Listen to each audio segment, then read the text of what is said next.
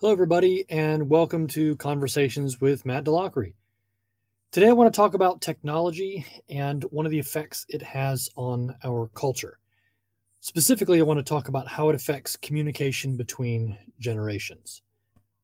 Overall, technology is a very good thing. We're communicating today in a way that would not be possible without technology. I'm able to see clearly because of the contacts in my eyes. There's a million positive things that technology has given us. There are, however, some side effects, some unintended consequences that are not positive. Now, I'm not one of those people who thinks we should abandon technology and roll things back to a previous century. I mean, can you imagine a life without painkillers? How would you like to have surgery while completely awake? No, thank you. I'll pass on that. But there are some hurdles to get over if we're going to continue to move forward effectively. And I want to talk about one of those today. Technology has caused not a breakdown in the generational structure, but it has hurt the communication. For most of history, people have pretty much done what their parents did. If your parents were farmers, you would be a farmer. If your parents ran a shop, you would run a shop. If your parents were the king and queen, then if you were a boy, you would be the king or be killed off by one of your brothers. Or if you were a girl, you'd be married off to strengthen the kingdom's alliance with Poland, which really is still following in your parents' footsteps. The thing is, following in your parents' footsteps, at least having the same profession as them, made it really easy to tell the next generation how to live life. You know exactly what it's like to live life as a farmer because you've done it. That makes it really easy for a father to tell his son how to be a farmer because not only does he have a lifetime of experience, he has multiple lifetimes of experience. More than likely, not only was his father a farmer, so was his father's father and his father's father's father, and so on and so forth. There was probably a whole line of farmers who had long generational knowledge and experience that is being passed on to the next generation. And there's great value in that. And it made it really easy to tell the next generation how to live life. But what happens when a farmer's boy can become a king? How can the father tell his son how to navigate international politics and all the personal alliances that seem to be part of ruling a nation? What does a farmer know about that?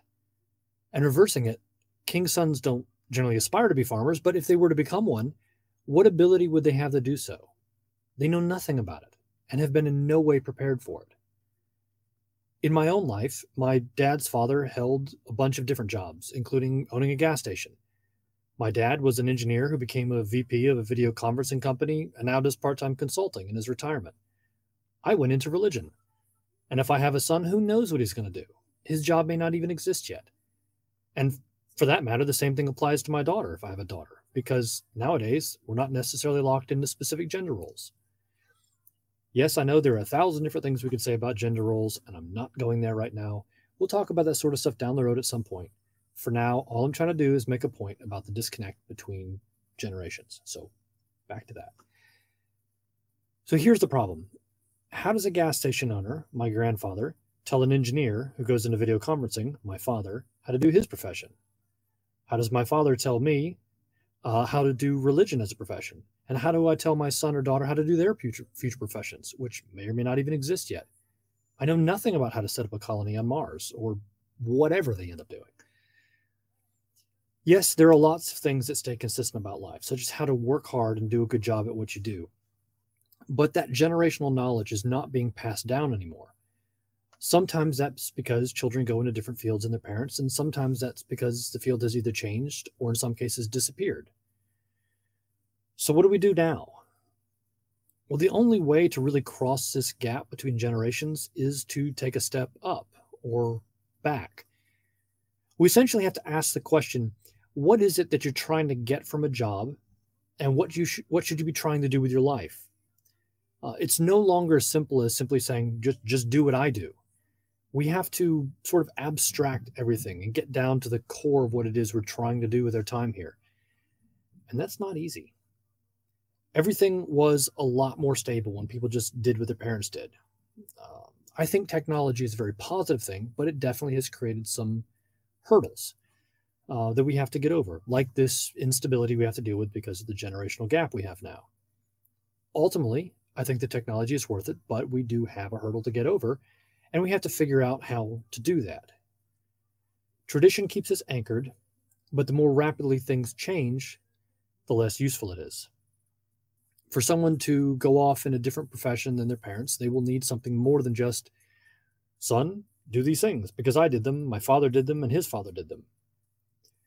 We will need to address issues in a more general way, more of a, this is how the world works, and here's what you need to do to find your place in it. Now, that's not an impossible task, but it is harder. And to accomplish it, the thing that we're going to need to do is we're going to have to be intentional. So start typing out your questions. And while you're doing that, I want to let you know that I had a conversation with an atheist last night on his YouTube channel. We talked about the problem of evil and many of the awful things that God did in the Old Testament. It went really, really well. This was exactly how conversations should go. We were both friendly. We both made our points. We pushed back on things that each other said, but we did it in an open and friendly manner. I actually talked with him for a little while after the show, and it turns out that he lives in Atlanta, which is where I live. So we're actually going to get together at some point and hang out. This is how you do conversations on difficult topics. You talk to each other, you disagree with each other, and you can still hang out and be friends afterwards. And we both did it, because if just one of us was doing what they're supposed to, it wouldn't have come off well. So we were both doing it how we're supposed to. If you're interested in watching that, I posted a link to our conversation in the description for this episode. So anyway, questions or comments. Parents still need to teach values, how to make decisions. Yeah, it's and spiritually still needs to pass through parent to child. And questions, so common sense and thinking skills. So all of these really together, it's just not as simple as saying do exactly the things that I've done and everything will just sort of work out.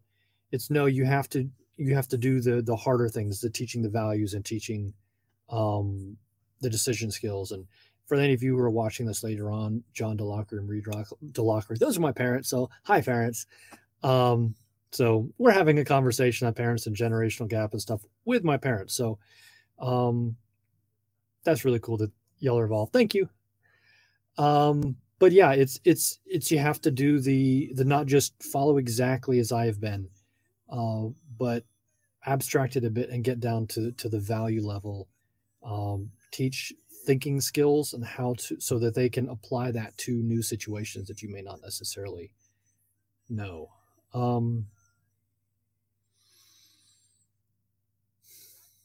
Question: how do I see church in the post-COVID-19 world? A little bit different than the generational gap, but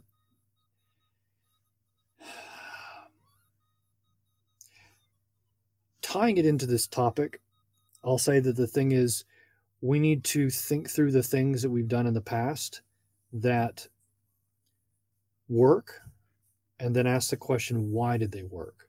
So sort of like with the generational gap and the knowledge that we have, the situation is going to be changing and it's going to be a bit different than it has been in the past. I don't know exactly what it was. I mean, I have guesses, but everybody has guesses, but no one actually knows. So I would say we need to think through the things that have worked and think through the things that have not worked and ask the question, why?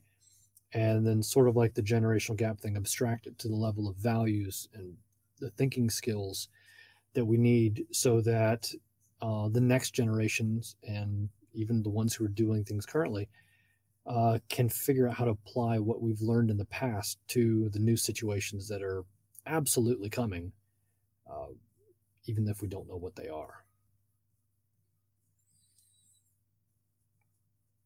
All right, so looks like that's it for the day.